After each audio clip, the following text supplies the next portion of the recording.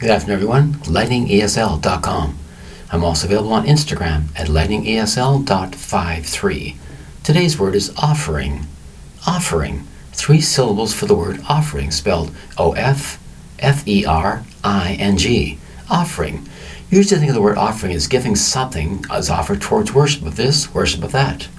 An offering of this, offering of space when it comes to giving this land. Offering of a certain type of, let's say, trinket. Here's some money for this. Here's a certain lesson for that. Certain offerings presented for inspection or sale as an offering. You might put a house for sale. There's an offering for this much money for that house or property. That is also an offering. In the many, many Bibles, religious books, offering a certain sacrifice. In religious purposes, it all comes to weddings. What do you have to offer my daughter or my son? Well, I'm offering this, I'm offering that. Or a certain contract has a certain offer sense. What is your offering for this contract or that contract? The word is offering, spelled O-F-F-E-R-I-N-G.